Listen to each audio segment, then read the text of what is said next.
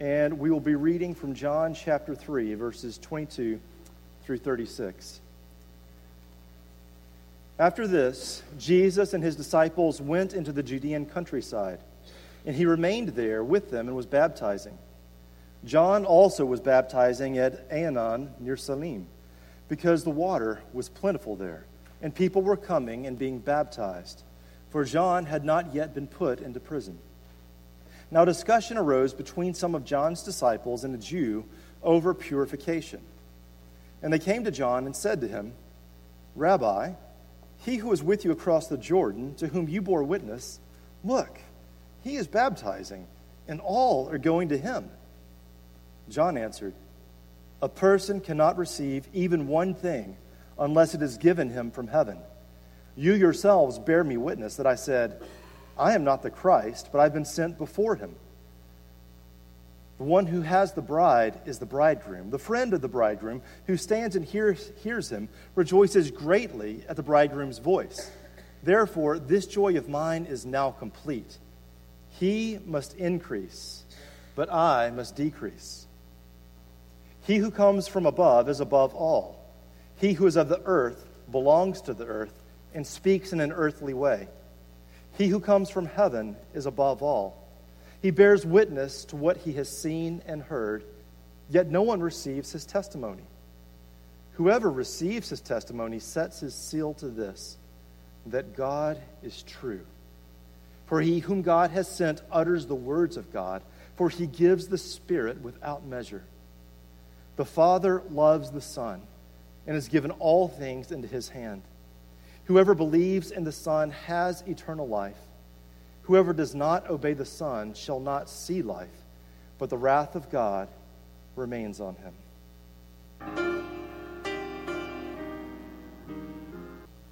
Let's pray together. Father, we thank you for this, your word, that your word is true, your word is powerful. Your word is the truth that we need, and by the power of your Spirit, we ask that you administer it to our hearts and minds. In Christ's name, amen. Please be seated. Back in March of 1993, I was a bitter missionary. I was on my first short-term mission trip, and our project was to put a roof on a church in a rural village. And when we got there the first day, gung-ho, ready to work, there were no roofing materials to be found. And people scratched around for a while, and then finally they said, "Oh, wait, let's start digging. There's a slope here. When it rains, the water comes right down the slope into the front door of the church. Let's dig that out." And so we started digging and digging and digging and filling up wheelbarrows and taking it around to the back side of the church and dumping all this dirt down the hillside, coming back around, filling it up over and over and over again. Well, Tuesday came around and there were still no roofing materials, and we kept digging.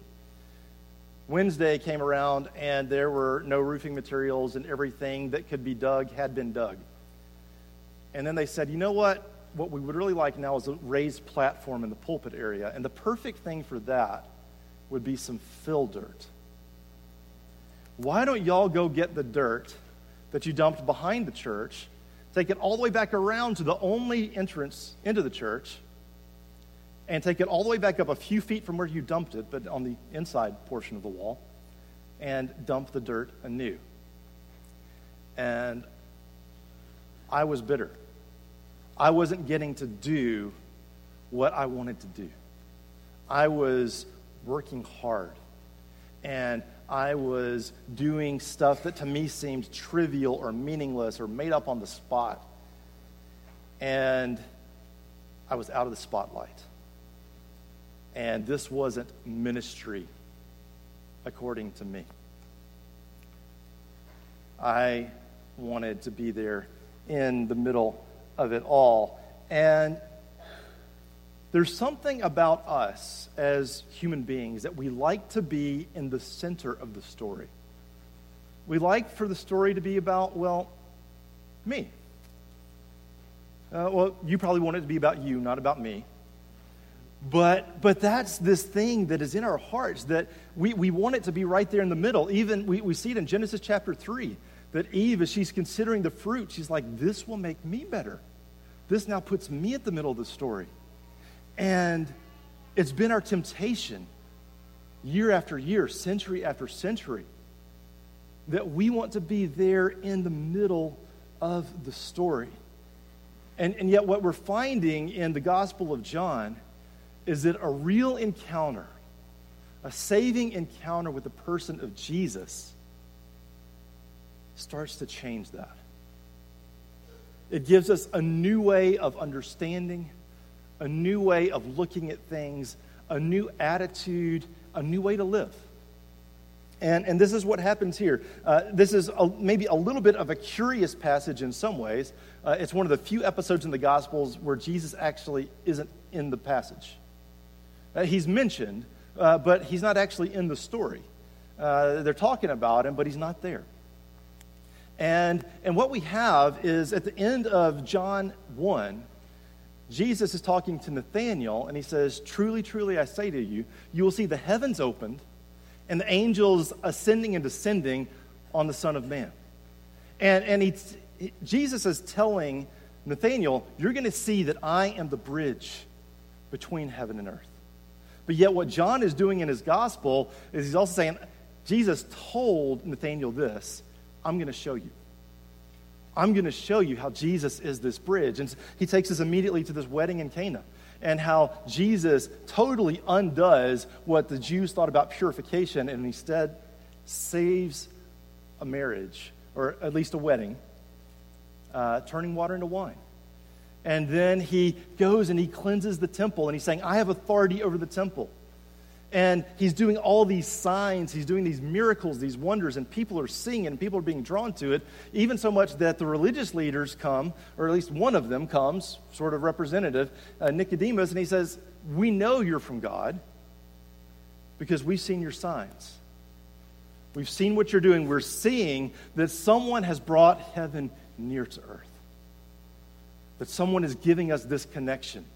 And then suddenly we do this parenthetical flyover passage of all this wonderful stuff's happening, and now let's go talk about John the Baptist and his disciples. And what John is doing now is he's saying, here's someone that has understood, and we need to start to understand too. So what happens? There's a debate. Jesus and his disciples are baptizing. Later on, chapter 4, John's going to explain Jesus isn't actually doing the baptizing. It's his disciples doing baptizing. They're baptizing, and John is still baptizing. And John, if you'll recall, is the one who had been called to prepare the way for Jesus and to bring about repentance, to draw people's hearts, to help people's hearts soften and open and recognize their need for a Savior. And he's still continuing that ministry. And there is this debate in verse, sorry, I lost my footing. There in verse 25, it says there's a discussion arose. Discussion in a lot of languages actually means debate and argue. So there's an argument. There's an argument between what's going on with a Jew, and he seems to be talking about traditional Jewish purification. And then we have John with his baptism of repentance and purification. And then there's Jesus over there doing his thing, and these guys are arguing about it. And out of this argument, the disciples, they come to John and they say, hey, you know that guy you were talking about a little while back? The prestige, the position, the popularity, the power that you had a little while back, it's waning. Everybody's going after him now. What's up with that? We're your disciples. We're with you. We're committed to you. Why is it going better for Jesus than for you? You were here first. You know, what's going on? Why would this happen? And this is one of the just most natural human things that you might find in the text. Of these guys saying, wait, we had a really good gig going. What happened? We don't like it. We heard you say those things about Jesus, but we still want to be at the center of the story. Isn't that right, John? Shouldn't we still be here at the center of the story? And here's where we start to see what happens when we've had this true encounter, this true understanding of who Jesus is. And the first thing is, we no longer have to win. We don't have to win. Scriptures tell us that Jesus has won for us. And so now I don't have to win. And what does John say? John says, he says, a person cannot receive even one thing unless it's been given to him from heaven. You yourselves bear me witness that I said, I'm not the Christ, but I've been sent before him. He said, I don't need to win this popularity contest. In fact, it's better if I don't. I don't have to come out on top here. What happens with my reputation really isn't a big deal because Jesus is building his kingdom. Jesus is out being active and doing those amazing Jesus things. And I'm not that important. I am important because the importance Jesus has put into me. But beside that, for me, my role in the story, it doesn't matter. I can be center stage. I can be stage left. I can be backstage. I can be the prop builder. It doesn't matter what role I have in this production, in this grand narrative. Because Jesus is building his kingdom. And this tribalism that these guys were breaking down into of is traditional Judaism the right way? Or is John's baptism the right way? Or what's the right way? And he's saying, I don't have to win that argument. It's okay. I've seen the one whose sandal I'm not worthy to untie. And he's going about making his kingdom.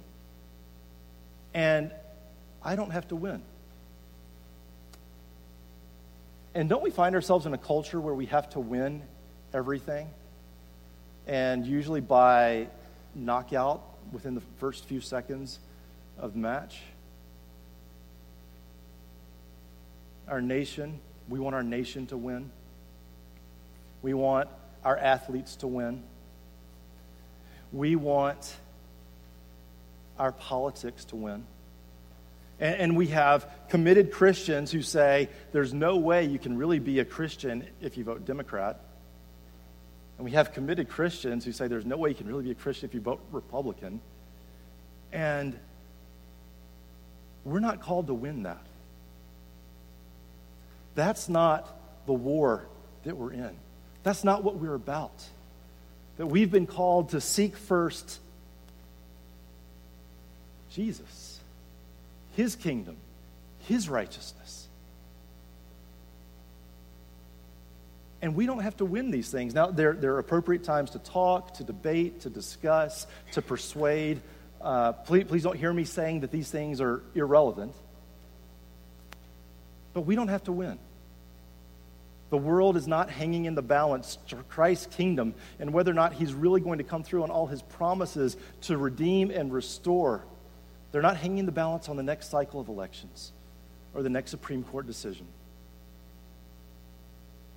He's on his throne. And what's important is that he wins. We can think in our community. How do we see other churches? We should want them to grow. We should want them to flourish. We should want to see them going crazy. Why? Because Jesus is making his kingdom. When we think about missions and what's going on in the rest of the world, what do we want? We want to say, that needs to grow.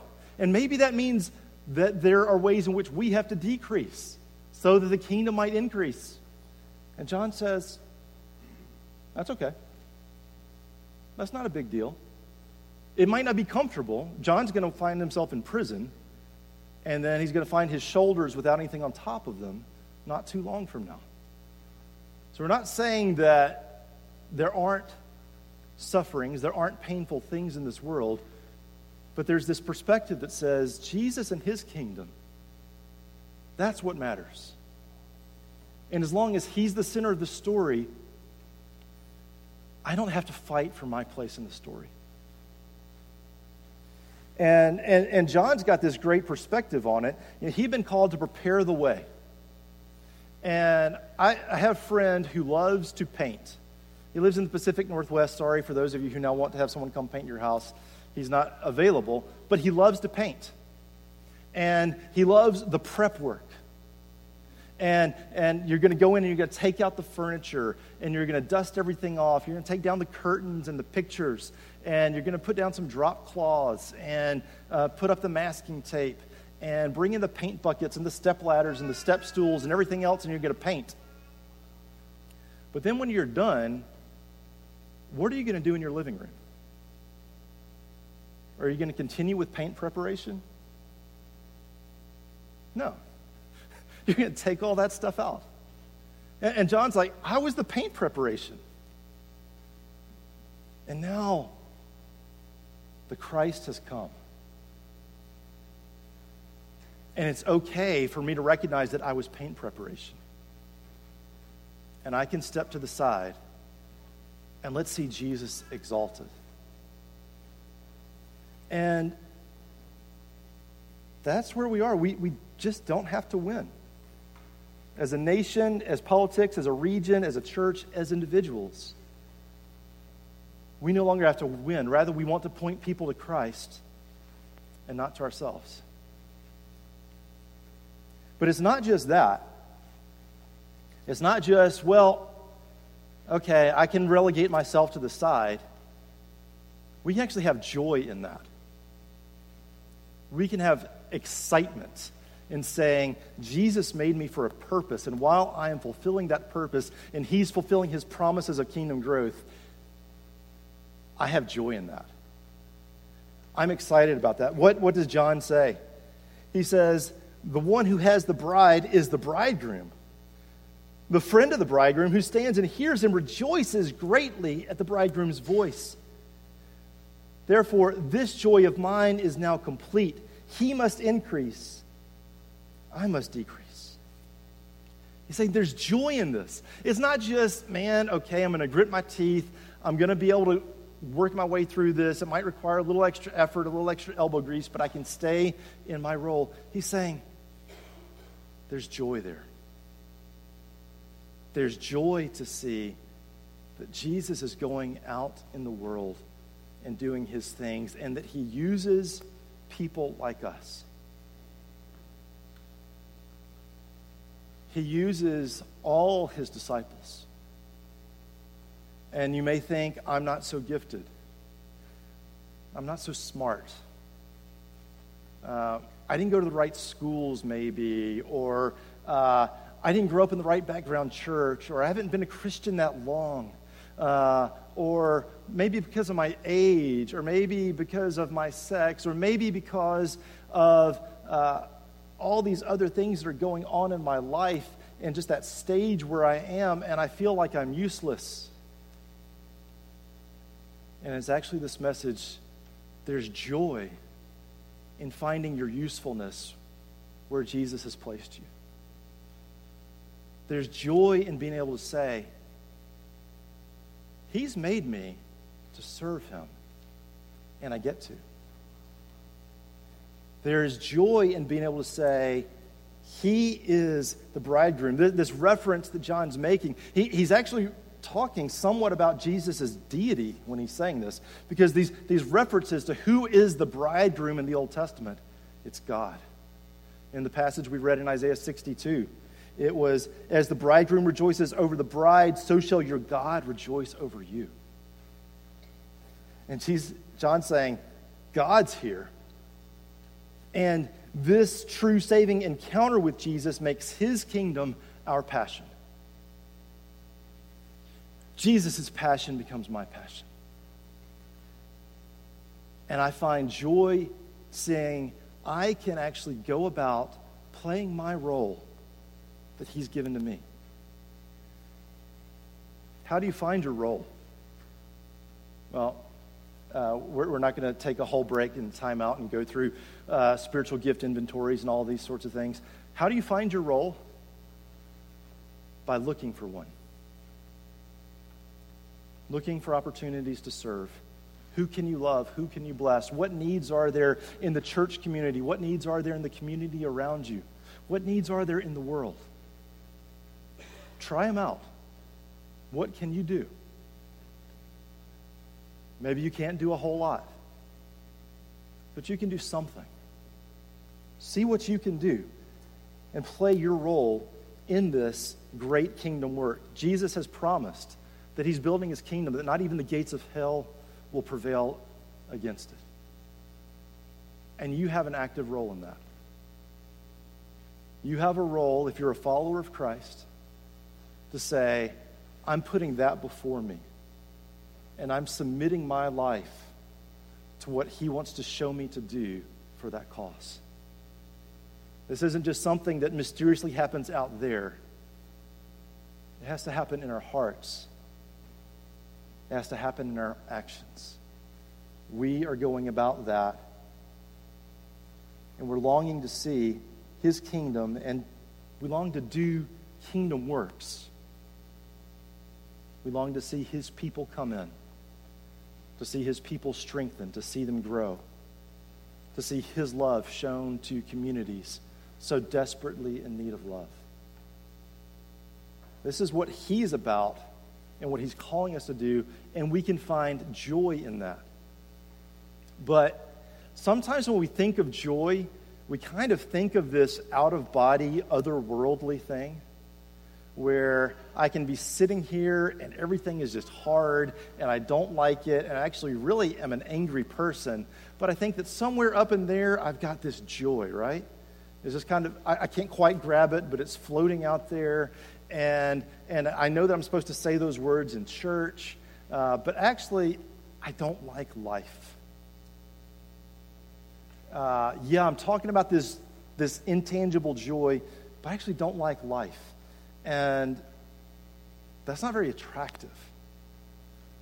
But actually what we see in our passage also is it's not just this, I don't have to win. And it's not just I can find joy in Jesus winning instead of me.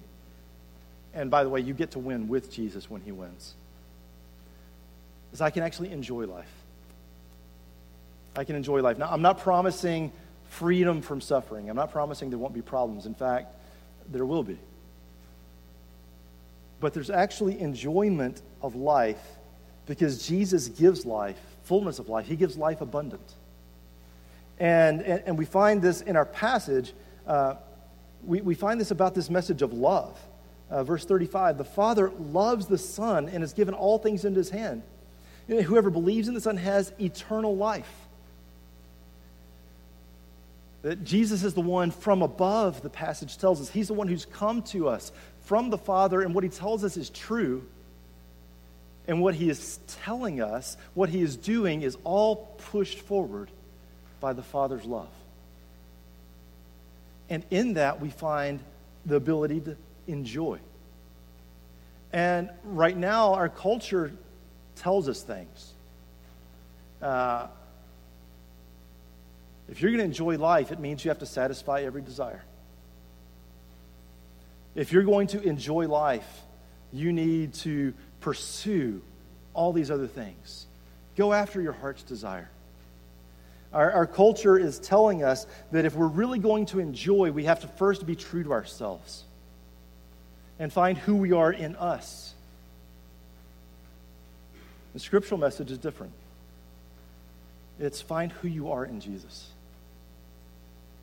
And then you will actually enjoy life. Enjoy being who he has made you to be. Enjoy being who he had in mind in eternity past when he and the Father and the Holy Spirit decided to create each and every one of us. And that he has that purpose. And that it's not just this ethereal, oh yeah, I feel good because maybe I'm doing something right. It says, I can dedicate myself to what God is giving me, and I can enjoy it. I can understand more and more of who I am because I'm finding myself in Jesus. My satisfaction comes not in going out and doing whatever I want, being whoever it is I want to be. My enjoyment is in looking at Jesus and this refrain we get over and over through the New Testament of being in Christ, in Jesus. Who am I in Him? And that's where I'm going to find satisfaction. It's where I'm going to find enjoyment. That's where I'm going to find out that my desires actually have the better satisfaction in Him.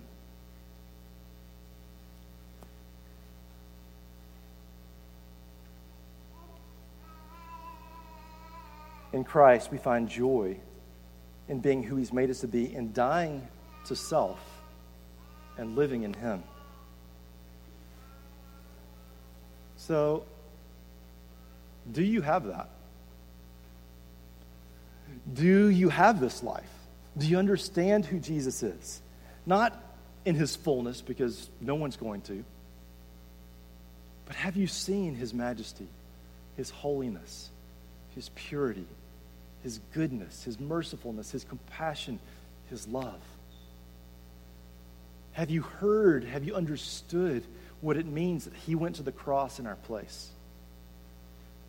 That He took on the wrath. This passage ends with this uncomfortable turn of the phrase, whoever does not obey the Son shall not see life, but the wrath of God remains on him. Do you understand that Jesus went to the cross precisely to take that wrath away from you?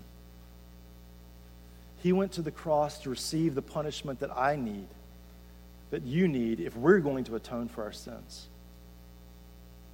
But He went in our stead, and He bore the wrath. And He paid 100%. And we see that because He rose again. There's no more debt there. Every bit of sin has been paid for. And now the question is, do I know it? Do I understand it? Do I believe it? Do I understand that there's this one who gives the Spirit without measure to us? And that Spirit will open our hearts and will give us eyes to see, ears to hear, to see that Jesus is the one I need. Jesus is the one that I need to have this encounter with. Do you believe in Him? Now, our belief is never perfect. Every one of His disciples is going to be crying out, Lord, I believe, help my unbelief. And yet, do you believe, do you trust that Jesus is sufficient for you? Do you trust that He's good enough for you? Do you trust the depth of His love and His mercy? Do you understand that? Have you had that encounter with Him? Thursday, a week ago, Walt Gehry passed away. You might not have ever heard of Walt. 36-year-old man with Down syndrome and a super fan of a college football team. And 20-some-odd years ago, his mom figured out how to get him access to his college football team's locker room. And he would get to go in and greet the players and talk to them before practice, make predictions of scores, which, by the way, he never predicted his team would lose. But he would come into that locker room with joy. And there are guys in the NFL this week saying, my life is different because I knew Walt Gehry. My life is better because I knew Walt Gehry. I'm able to find more joy and peace than I had understood there was because I knew this man with Down syndrome.